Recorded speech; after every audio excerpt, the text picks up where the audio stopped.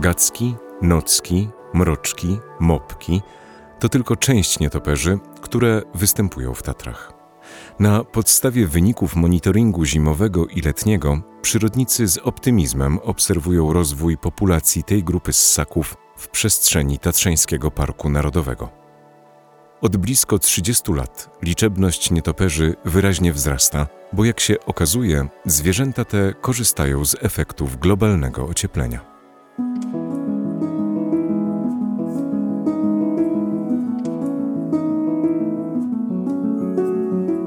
Dzień dobry, przy mikrofonie Bartek Solik. To jest podcast Z miłości do gór Tatrzańskiego Parku Narodowego. Słuchacie odcinka 101. Nietoperze prowadzą skryty tryb życia. Te zwierzęta nocy są stosunkowo słabo znane, a towarzyszące im zabobony i mity sprawiają, że wielu ludzi zwyczajnie się ich boi i unika z nimi kontaktu. Tymczasem nietoperze bardzo lubią Tatry. Nasze najwyższe góry są jednym z najbogatszych gatunkowo regionów Polski. Mam przed sobą tekst z 78. numeru kwartalnika Tatry Tatrzańskiego Parku Narodowego. Jakub Nowak w artykule Nocki, mroczki, Gacki przypomina, że pierwszych 5 gatunków nietoperzy występujących w polskich Tatrach opisano już w XIX wieku. Dzisiaj wiemy, że stwierdzono tu 22 gatunki nietoperzy, co stanowi ponad 30% gatunków ssaków występujących w Tatrzańskim Parku Narodowym. Wynika to z dużej różnorodności nietoperzy. W Polsce mamy nawet 28 gatunków tych ssaków. Słabość nietoperzy do polskich Tatr wynika m.in. z najrozleglejszej w Polsce sieci naturalnych podziemi. Nietoperze wykorzystują tatrzańskie jaskinie przede wszystkim do hibernacji. W jaskiniach odbywa się także rojenie, kiedy mnóstwo tych ssaków krąży przy otworach jaskiń w mniejszych lub większych grupach. W dzisiejszej części podcastu Z miłości do gór spróbuję dowiedzieć się więcej o nietoperzach w ogóle. Pomyślałem, że dobrą okazją będzie wystawa Tatrzańskie Yeti w Muzeum Tatrzańskim imienia doktora Tytusa Chałubińskiego w Zakopanem. To opowieść o zwierzętach, które od zawsze pobudzały ludzką wyobraźnię. Skryte i tajemnicze nietoperze mają na tej wystawie osobną salę. Posłuchajcie. Dr Marcin Warchałowski, kierownik działu przyrodniczego Muzeum Tatrzańskiego imienia doktora Tytusa Chałubińskiego w Zakopanem. W tej chwili jesteśmy na wystawie czasowej, która mieści się w tej chwili w gmachu głównym. Wystawa nazywa się Tatrzańskie Yeti i tutaj jest taki pokój, taka sala, ciemna sala, tak trochę przypominająca jaskinię, która jest poświęcona nietoperzom. Na tej wystawie są zwierzęta nocne, sowy, ale też właśnie nietoperze i cały pokój, taki dosyć duży pokój, jest właśnie poświęcony tylko i wyłącznie nietoperzom. No właśnie, to są jedyne aktywnie latające ssaki, często mylone z ptakami, ale jak wiemy mają sierść, w związku z tym są ssakami. Jak ktoś widział na żywo albo może ma szczęście zajmować się bliżej przyrodą, to wie, że również rodzą młode i te zwierzęta są dosyć takie otoczone taką nieciekawą aurą. Jest dużo legend, dużo jakichś takich mitów związanych z tymi zwierzętami. Wiadomo, zwierzęta nocne w ogóle nie mają szczęścia. Sowy również są obarczane jakieś tam niecne uczynki. Największy oczywiście, ten najbardziej popularny, najbardziej znany zabobon to, że się wkręcają we włosy, ale ta historia obarczania nietoperzy o złe rzeczy, oczywiście zupełnie bezpodstawna, jest dużo dłuższa, ponieważ na przykład kiedyś obarczano nietoperze tym, że zjadają kościelne świece, gromnice. Gromnice kiedyś były z wosku, one były drogie, w związku z tym jak ich ubywało, to wszystkim się robiło żal, i musiał być winien. Wiadomo, na strychu siedzą często w kościołach nietoperze, w związku z tym, to kto zjadał, to nietoperz. Wśród pewnych legend podań istnieje też taka anegdota, że one, same nietoperze powstały właśnie poprzez taką, nie wiem jak to przyrodniczo nazwać, ale taką dziwną ewolucję, która polegała na tym, że mysz kościelna, która zjadała właśnie taką gromnicę, przemieniała się w nietoperza. I często nietoperze wydają się jakieś, diaboliczne, straszne, ale myślę, że jak ktoś zobaczy na żywo tak naprawdę nietoperza, to zupełnie zupełnie inaczej na nie postrzega i zupełnie raczej myśli o nich w kategoriach małego, naprawdę małego, drobnego i czasami puchatego zwierzątka. Czasami, jeżeli zdarzają się jakieś interwencje właśnie i ludzie chcą się pozbyć z domów, to jedną z takich metod jest właśnie odłowienie tych nietoperzy i pokazanie na przykład dzieciom w domu, w którym są. No i wtedy dzieci są rozczulone, bo to małe zwierzątko, prawda, piękne, puchate. No i często rodzice zmieniają zdanie, już nie chcą się pozbyć tych nietoperzy, no bo nie ukrywajmy, najczęściej ludzie dzwonią i właśnie używają argumentu, wie pan, ja mam dzieci, prawda, to mam nietoperzy na poddaszu, proszę je zabrać. No i jest problem, no i ludzie po prostu muszą się do nich przekonać. Jednym z takich to oczywiście takich, może już nie mitów, ale takich skojarzeń z nietoperzami jest niestety wścieklizna. No wiadomo, ssaki przynoszą wściekliznę, co prawda ta nietoperzowa jest naprawdę odmienna w stosunku do tej, której my bardziej znamy i prawdopodobieństwo zarażenia się wścieklizną od nietoperza jest mniejsze niż od bydła domowego. W związku z tym, skoro nie uciekamy przed krowami, no to myślę, że możemy nie uciekać przed nietoperzami. No, myślę, że jednak ta tajemniczość to jest coś, co nie służy nietoperzom. Z jednej strony jest ciekawe, fascynujące, no bo właśnie są tajemnicze, nieznane, ale z drugiej strony łatwo jakichś takich stereotypów nabrać w stosunku do gatunku, który się może nie widziało nigdy albo rzadko się widzi. No i chociażby ta anegdota o wkręcaniu się nietoperzy we włosach, ta historia o wkręcaniu się nietoperzy we włosach prawdopodobnie wynikała z tego, że to matki pannom tak opowiadały, aby nie wychodziły na wieś po zmroku, że nie wychodź, bo prawda, wkręcić się nietoperz we włosy, ona prawda, wystraszyła się, została w domu, i rodzice mieli spokój przynajmniej na jakiś czas. Ale niestety to się utrwaliło.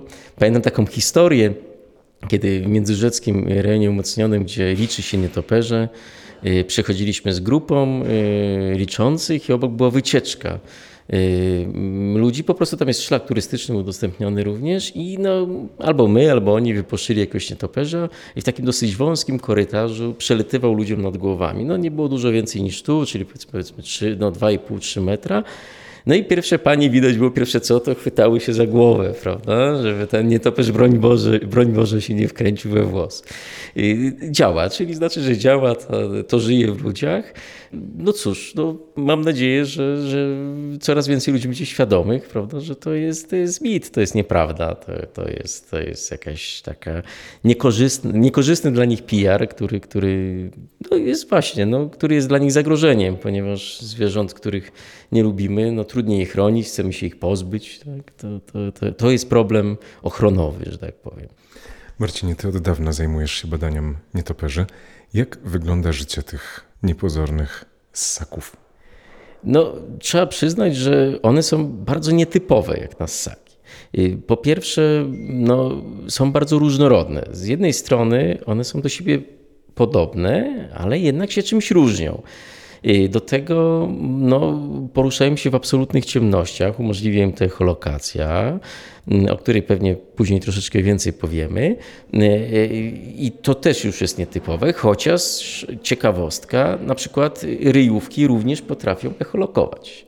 I teraz bardzo często ludzie uważają, że zresztą w języku niemieckim również nazwa sugeruje, że jest to latająca mysz, ale ryjówka ma jest bliżej spokrewniona z ryjówką niż z myszą. Nie będziemy już wchodzić, czym te gatunki się różnią, ale myślę, że dla bardziej wtajemniczonych to będą potrafili sobie wytłumaczyć, skąd ta różnica, z czego ta różnica wynika. I jeżeli moglibyśmy mówić, to faktycznie, że to jest latająca ryjówka. Jest też owadożerna, ponieważ wszystkie krajowe gatunki nietoperzy jest owadożernych. Ryjówka też jest owadożerna, w związku z tym, gdybyśmy porównali czaszkę ryjówki do nietoperza, to faktycznie nawet laik zauważył, że jest to podobieństwo. Ale nazwa łacińska Chiroptera to inaczej rękoskrzydłe, tak się właśnie nietoperze nazywają i to jest chyba nazwa, która najlepiej się odnosi do ich budowy. Bo popatrzmy na ten szkielet tutaj. Cóż, skrzydło nietoperza nie jest niczym innym jak rozbudowaną ręką. I te najdłuższe, te drobne kostki, które tutaj widzimy, to jest nic innego jak wydłużone paliczki. U nas są bardzo małe, tu są bardzo długie i gdybym ja był nietoperzem, to gdybym rozłożył rękę, prawda, pod kątem 90 stopni w stosunku do tułowia, to małym palcem, serdecznym palcem mógłbym dotykać podłogi. W związku z tym u nas te paliczki są jednymi z najmniejszych kości, a tam są jednymi z najdłuższych kości. I jeżeli popatrzymy zwłaszcza na tej gablocie drugiej, to zauważymy, że ta długość tych palców to jest w zasadzie dłuższa od tułowia. Tak? W związku z tym to jest nieprawdopodobne wydłużenie. A ten palec, który jest najkrótszy, który powiedzmy jest wprost proporcjonalny do naszych oczekiwań, to jest kciuk. I on wyłania się poza błonę lotną. Jeżeli popatrzymy tutaj na w pełni wypreparowanego nietoperza wraz ze skórą i kośćmi, to zauważymy, że pomiędzy tymi kośćmi, o których wspomniałem, jest rozpięta błona lotna. To jest nic innego jak taka skóra, która powoduje, że nietoperz ma tę siłę nośną, tak? Musi latać. I nietoperze również mają ogon, jak tutaj widać, i pomiędzy dolnymi kończynami oraz ogonem również występuje taka błona. Ta powierzchnia jest oczywiście jak największa po to, aby ta proporcja tej powierzchni skrzydeł do masy ciała była jak najbardziej korzystna, tak? Aby to skrzydło było maksymalnie duże. W związku z tym w drodze ewolucji po prostu te paliczki się wydłużały, żeby to skrzydło mogło być coraz większe, nietoperz mógł latać coraz szybciej. Kształt oczywiście skrzydeł również wpływa na to, w jakim środowisku ten nietoperz występuje. Czy on gdzieś żyje, najczęściej żeruje w środku lasu, gdzie są gęste jakieś tam zarośla, pomiędzy którymi musi tam lawirować, czy na przykład tak jak borowiec wielki lata na otwartej przestrzeni, nad polami, nad łąkami, gdzieś wysoko i myślę, że to jest akurat gatunek, który tutaj słuchacze prawdopodobnie widzieli, ponieważ jeżeli kiedy jest szarówka, nie jest jeszcze całkowicie ciemno, kiedy jest szaro jeszcze, zwłaszcza latem, kiedy wyjdziemy gdzieś na jakąś polanę w pobliżu lasu, jakąś pole w pobliżu lasu, to jeszcze na takim już szarym niebie możemy zauważyć sylwetki kilkunastu nietoperzy, którzy gdzieś tam wysoko krążą nad nami. No i te skrzydła wtedy u tych nietoperzy są troszeczkę inne, a inne są właśnie u tych, które żyją w gęstwinie. Bo w gęstwinie wiadomo, trzeba być, bardziej zwrotność się liczy. W otwartej przestrzeni raczej szybkość. W związku z tym, tak jak skrzydło powiedzmy myśliwca różni się od skrzydła awionetki, tutaj również nastąpiły pewne zmiany. Podkowiec mały na przykład to jest taki nietoperz, który ma tak szerokie skrzydła, że jest w stanie zawisnąć jak helikopter w powietrzu. I kiedy badałem podkowce małe, dosyć często wchodziłem na kolonie, w których one się znajdowały i te nietoperze były bardzo ciekawskie, wiedziały, to było na strychu szkoły, wiedziały, że raczej nic im nie grozi, tam dosyć często ktoś zaglądał i one potrafiły do mnie przylatywać, zawisnąć na wprost mojej głowy, jakby przyglądając się mi i cofać się, a potem zawisnąć jak koliber, tak, machając skrzydełkami, przyjrzeć się i cofnąć.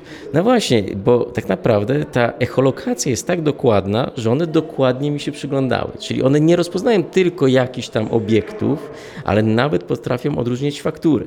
Czyli nie wiem, czy one oczywiście mnie poznawały z twarzy, ale wyobrażam sobie, że myślę, że mogły przynajmniej wiedzieć, że jest to człowiek i mniej więcej sobie jakoś mnie wyobrazić.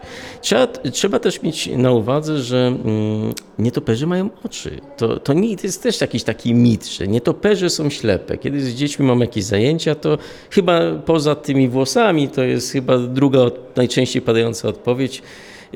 I ja zawsze pokazuję zdjęcie i tutaj możemy akurat na takim dermoplaście, czyli takim wypchanym zwierzątku zobaczyć, że nie kłamie, tak? Tutaj są ewidentnie oczy. Takie dwa czarne guziczki. Guziczki, takie końcówki od szpilek, prawda?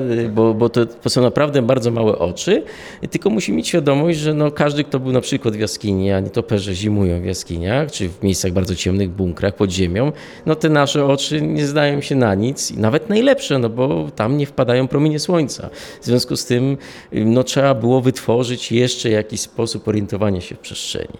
Echolokacja jest o tyle jeszcze specyficzna i ciekawa, że one nie tylko używają jej do orientowania się w przestrzeni, czyli do tego, aby nie wlecieć w drzewo, budynek, w jakąś przeszkodę, ale przede wszystkim po to, żeby schwytać ofiarę. Jeżeli kogoś nie przekonałem, że nietoperze nie wplątują się we włosy, to proszę sobie wyobrazić, że taki nietoperz musi nie tylko rozpoznać poprzez echolokację w ciemności drzewo, ale złapać komara, którym się żywi. A każdy, kto słyszał chociaż raz w nocy gdzieś w pokoju komara, wie, że nie jest go tak łatwo namierzyć. Tak? I nawet takie zwierzęta jak kot domowy nie zawsze jest w stanie to zwierzę zlokalizować i upolować. Słyszymy bzyczenie, no ale nie jesteśmy w stanie go zabić. My sobie często pomagamy na przykład klapkiem. No ale i pod warunkiem, że wiemy, gdzie ten klapek skierować właśnie, a nietoperz musi złapać i te zwierzęta bardzo różnie łapią swoje ofiary. Czasami bezpośrednio w pysk, ale często po prostu w skrzydło, czyli korzystają tak jak my z dłoni, tak one z tego skrzydła, w tym wypadku jako dłoni i kierują sobie zdobycz do pyska. Komar jest bardzo mały, żywią się owadami, żywią się też pajęczakami, żywią się też chrząszczami dużymi, motylami nocnymi, więc ta rozpiętość ofiar jest bardzo różna. Są też, tutaj akurat patrzymy w tej chwili na nocka dużego, są też gatunki, które używają echolokacji po to, żeby zorientować się w lesie, żeby wiedzieć, gdzie jest drzewo i nie wpaść, ale żywią się, to się nazywa ładnie fauną epigeiczną, czyli taką, która porusza się po ziemi i one nasłuchują szelestu owadów w ściółce. Jeżeli ktoś kiedyś był w lesie, zachęcam do tego, żeby się wyciszył, wyłączył czołówki, jeżeli jest w nocy oczywiście, i posłuchał, jak las żyje.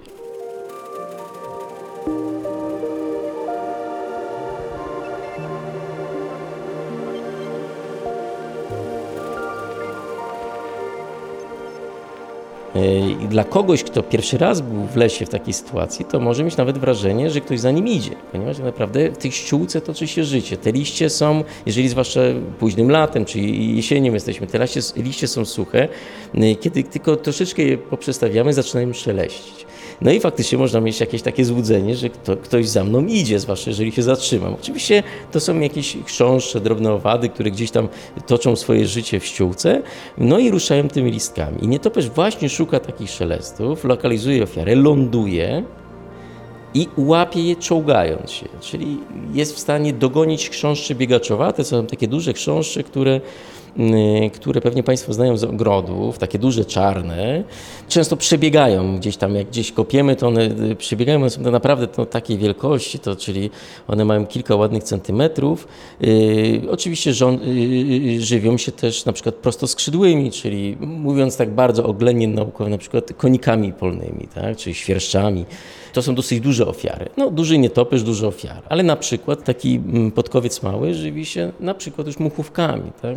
Czyli niedużymi organizmami, które, to tak jak powiedziałem, ciężko zlokalizować. Ten podkowiec mały, czyli eksponat numer 7, powiedzmy, że jest w słoiczku zakręconym, zanurzony w formalinie. W alkoholu, dokładnie, tak, jest to tak zwany preparat mokry, tak ładnie to się nazywa fachowo. Jest w takim pojemniku plastikowym z płynem. Alkohol ma przewagę nad formaliną, ponieważ to ułatwia późniejszą obróbkę danych w tkankach, które się tam zawiera. Formalina niekorzystnie wpływa na DNA. Gdybyśmy kiedyś chcieli z jakiegoś powodu dokonać jakichś badań, na przykład genetycznych, to te formalinie, w tej chwili jest to już podobno możliwe, ale jest to bardzo trudne. W przypadku alkoholu jest to jak najbardziej dobra próbka. W związku z tym warto takie okazy, preparaty mokre przechowywać. Nocek duży, eksponat numer 2. Powiedzmy jeszcze, bo jak na niego patrzę, to wydaje mi się, że ma bardzo rozbawioną minę. To jest eksponat, który pochodzi z kolekcji Antoniego Kocjana, czyli pierwszej kolekcji takiej założycielskiej Muzeum Tatrzańskiego, koło zbiorów Tytusa Chałubińskiego, zbiorów muchów. To jest w ogóle taki nietypowa poza nietoperza, prawda? Bo on jakby tak ekshibicjonista się troszeczkę zachowuje, ponieważ rozkłada skrzydła, jest przodem do nas skierowany i tu akurat się uśmiecha. Rozbawiony mężczyzna w prochowcu rozsuniętym. Dokładnie tak to wygląda. To jest akurat samica, widzę, bo przyjrzyj się, tam są takie małe kropki z boku, to są sutki. Czyli to jest samica, która miała młode.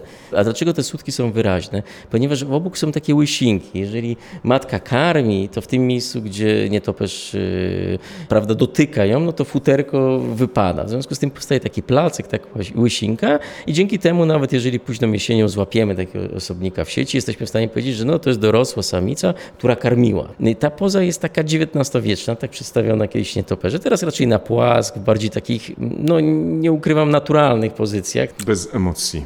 Bez emocji. A dlaczego on jest uśmiechnięty? No bo to jest preparat, który ma ponad 130 lat i niestety nietoperze bardzo źle się zachowują. Ta skóra bardzo naciąga się. No i tutaj taki naturalny botoks, bo to spowodowało, że po prostu te boki, te krawędzie skóry ściągały się pod wpływem czasu, no i ta skóra się naciągała i ten uśmiech jest, no z biegiem upływu czasu się powiększa, tak? Dlatego w tych starych preparatach bardzo często uszy, takie miejsca, gdzie jest właśnie dużo skóry, one się tak jakby falują, marszczą. To jest trudne do uniknięcia, no niestety, no ale musimy mieć świadomość, jak ten preparat jest stary. No i też jest to zupełnie inna technika, właśnie sposób prezentacji nietoperza jest zupełnie odmienny. Ma on pewną zaletę, otóż pokazuje, jak duże są skrzydła. W tym na płask, współczesnym bardziej preparacie również widać, jak te nietoperze potrafią być duże. I właśnie, i tu można chyba przejść do czegoś ważnego, czyli różnic w nietoperzach, ponieważ bardzo często mówimy w języku potocznym, że gdzieś tam na przykład w kościele na strychu występują gacki. Tak? No i używamy tego sformułowania gacek. No nie jest to do końca poprawne, ponieważ owszem, to mogą być gacki, bo istnieją w Polsce dwa gatunki, gacek brunatny i gacek szary, ale może być szereg innych nietoperzy. Więc jak to mówimy, nie każdy nietoperz jest gackiem, ale istnieją również gackie jako nietoperze. Ale musimy mieć świadomość, że te nietoperze się czymś różnią. I jak przejdziemy tutaj do tych zdjęć, to zobaczymy różnicę w czaszkach. Ponieważ nietoperze generalnie w Polsce są małe, mieszczą się w dłoni. Czasami przy rozłożonych skrzydłach nocek duży ma ponad 30 cm rozpiętości skrzydła. No jest duży nietoperz, a dużo mniejszy, powiedzmy może mieć te 20 cm. W czaszkach również są pewne różnice. Na rysunkach, które tu widzimy, być może tego dokładnie tak nie widać, ale popatrz proszę na tę gablotkę, gdzie mamy dwie czaszki. Jeden z największych nietoperzy, nocek duży i podkowiec mały, jeden z najmniejszych. No i tu już laik widzi, że nie, to jest zupełnie inna skala. Oba nietoperze z punktu widzenia pewnie większości ludzi jednak są małe, tak? Bo faktycznie bardzo często, kiedy dzwonią ludzie z interwencjami, mówią, że mają jakieś problemy, mówią, wie pan, takie małe, brązowe, to absolutnie nic nie znaczy, ponieważ jak słusznie mój kolega kiedyś zauważył, dla ludzi wszystko, co jest mniejsze od psa, jest małe. W związku z tym z naszego punktu widzenia to zupełnie nam nie pomaga, ale faktycznie ten komentarz najczęściej się pojawia. Ale proszę zobaczyć, że to jak się porówna, ewidentnie są różnice. Są różnice w długości. Oczywiście w kształcie. Tutaj akurat po prawej jest podkowiec mały i zauważ, że ten nosek jest jakby taki z takim garbem. On nie schodzi w ten sposób, jak tutaj na przykład na rycinie nocka łydkowłosego, tak płynnie jak skocznia, powiedzmy, tylko on ma taki garb. Dlaczego? Ponieważ podkowce małe mają na pyszczku narość w kształcie podkowy. Ja bardzo często zachęcam do tego, żeby się zastanowić, jak dane zwierzęta się nazywają, bo tam bardzo często w tej nazwie tkwi jakaś informacja o wyglądzie, wielkości. No i tak właśnie podkowiec mały, czyli ma podkowę na pyszczku, podkowiec mały, ponieważ mamy dwa gatunki, mały i duży podkowców. W związku z tym ten akurat był mały, nazywa się mały. I już w ten sposób łatwiej nam zapamiętać, ale też ta nazwa nie staje się abstrakcyjna, ona bardzo często ma jakieś tam uzasadnienie.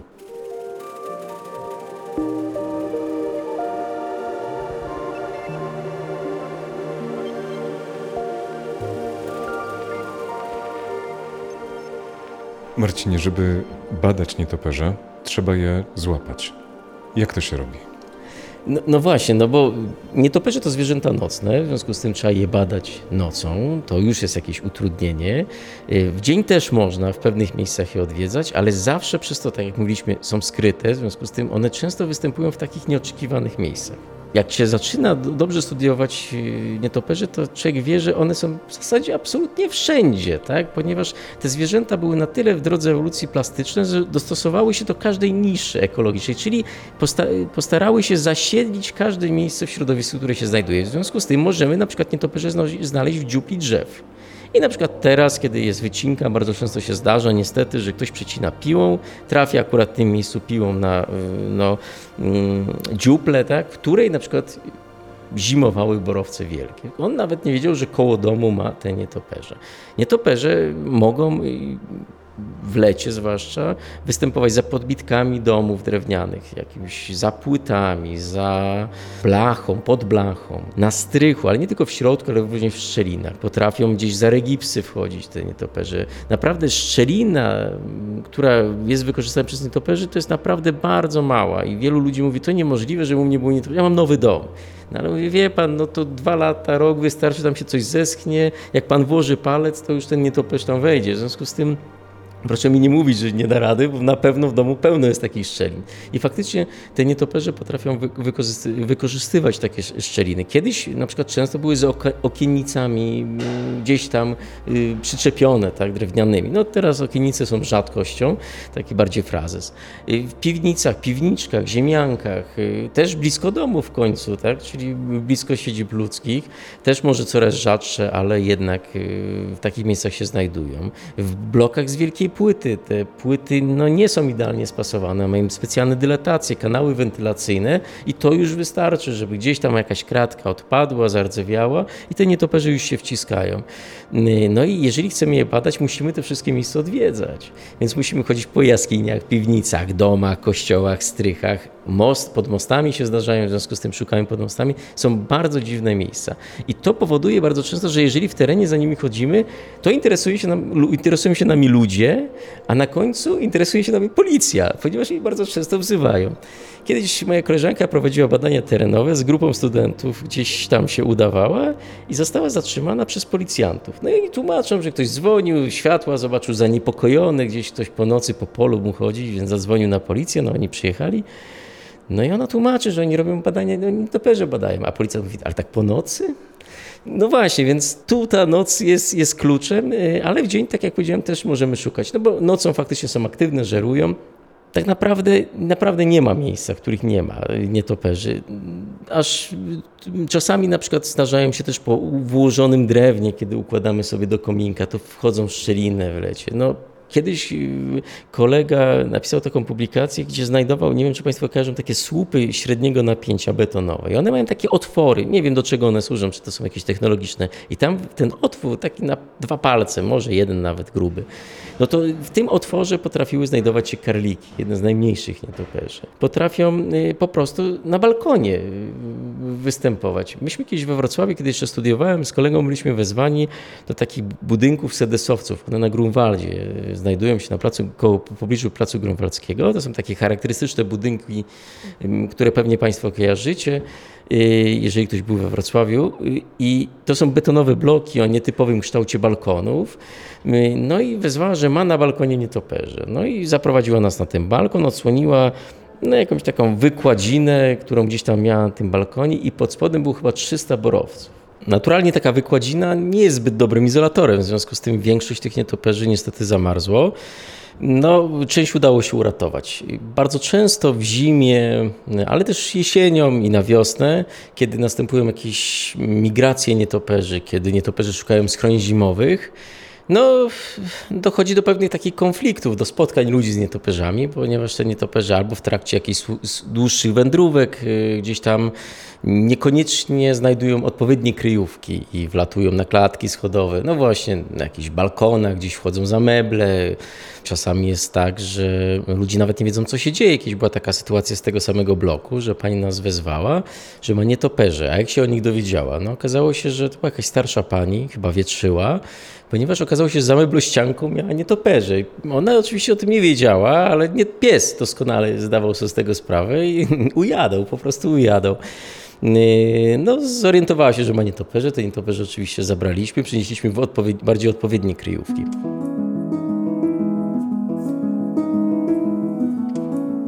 Jak jesteście przygotowani do takich interwencji? Nie wiem, czy się da do końca przygotować tak naprawdę do tych interwencji.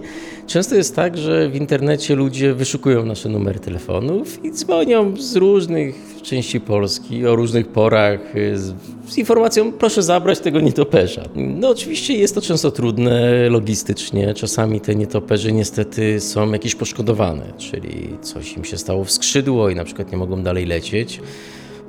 Są ludzie, którzy się w tym specjalizują, są nawet weterynarze, którzy pomagają nam. No i próbują, o ile się oczywiście da, takiego zwierzaka doprowadzić do jakiegoś stanu używalności. Jeżeli tak się nie uda, to czasami te nietoperze zostają z nami i są dużą odpowiedzialnością, nimi trzeba się opiekować, to tak jak każdym zwierzęciem, trzeba je karmić, ale cóż, nietoperze, wszystkie krajowe gatunki są chronione i należy je chronić, robimy to jak potrafimy. A ludzie, boją się, dlatego dzwonią i czasami może nawet lepiej, że się boją, bo bywają takie historie, że gdzieś na budowach, na przykład jeżeli są znajdowane nietoperze, to po prostu próbuje się je tam swoimi sposobami po prostu pozbyć. I to też wywołuje pewne konflikty. Cóż, ponieważ są wszędzie, to i wszędzie możemy je spotkać i często możemy je spotkać. Jak powiedziałem, w okresie wędrówek to jest najbardziej prawdopodobne. Z takich może bardziej drastycznych przykładów, kiedyś miałem człowieka, któremu w mechanizm bramy garażowej wszedł, w ten taki z automatycznym podnoszeniem. Tam jest jakiś taki łańcuch, który powoduje, że ta brama się podnosi.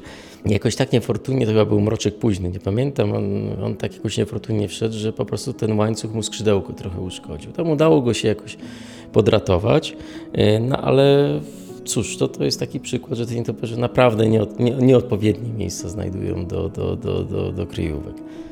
Pamiętam, opowiadałeś mi taką historię kiedyś o tym, że wracałeś chyba z takiej interwencji ze złapanym nietoperzem, który zrobił ci psikusa w samochodzie. Tak, dokładnie. To było już w Zakopanem. Wydaje mi się, że to był karlik. Już nie pamiętam, ale wydaje mi się, że to był karlik. Dostałem go w pudełku. Tak, ktoś był przygotowany. Chociaż mnie to rozbawiło, bo jak otworzyłem to pudełko, to się okazało, że w środku były jakieś fragmenty owoców, jakieś listki. Prawdopodobnie ktoś, kto mi przekazał, myślał, że tym żywią się nasze nietoperze. W związku z tym chciał zrobić dobrze i nakarmić. Przyjąłem tego nietoperza i kierując się już w stronę domu, wtedy mieszkałem na Gubałówce, jechałem w stronę Poronina, w korku stojąc na zakopiance, nagle zorientowałem się, że to pudełko niezbyt szczelne. I nad moją głową w samochodzie zaczął krążyć nietoperz, który gdzieś tam się wydostał. Prawdopodobnie go rozbudziłem tam swoją kontrolą, ponieważ zawsze, kiedy takie nietoperze się bierze pod opiekę, tam się sprawdza jego kondycję, skrzydełka, czy ma całe. Oczywiście on wcześniej tam powiedzmy był w takim torporze, ja go rozbudziłem. W związku z tym po tych pół godzinie, kiedy ja tam już jechałem, po prostu ten nietoperz był aktywny. Musiało to wyglądać zabawnie, ponieważ ja stałem w korku, wokół jeździły auta, a nad głową krążył nietoperz. Wyobrażam sobie minę kierowcy, który obok stoi. Tak. To ludzie, zwłaszcza za mną, byli mocno zdziwieni, ale myślę, że również z boku jak najbardziej dziwili się, że coś nad głową mi lata. I oczywiście stwierdziłem, że to jest większe ryzyko, prawda, na środku ulicy otwieranie drzwi i wypuszczanie tego nietoperza i że jadę z nim do domu i uporam się z tematem, jak już dotrę na miejsce i tak oczywiście zrobiłem.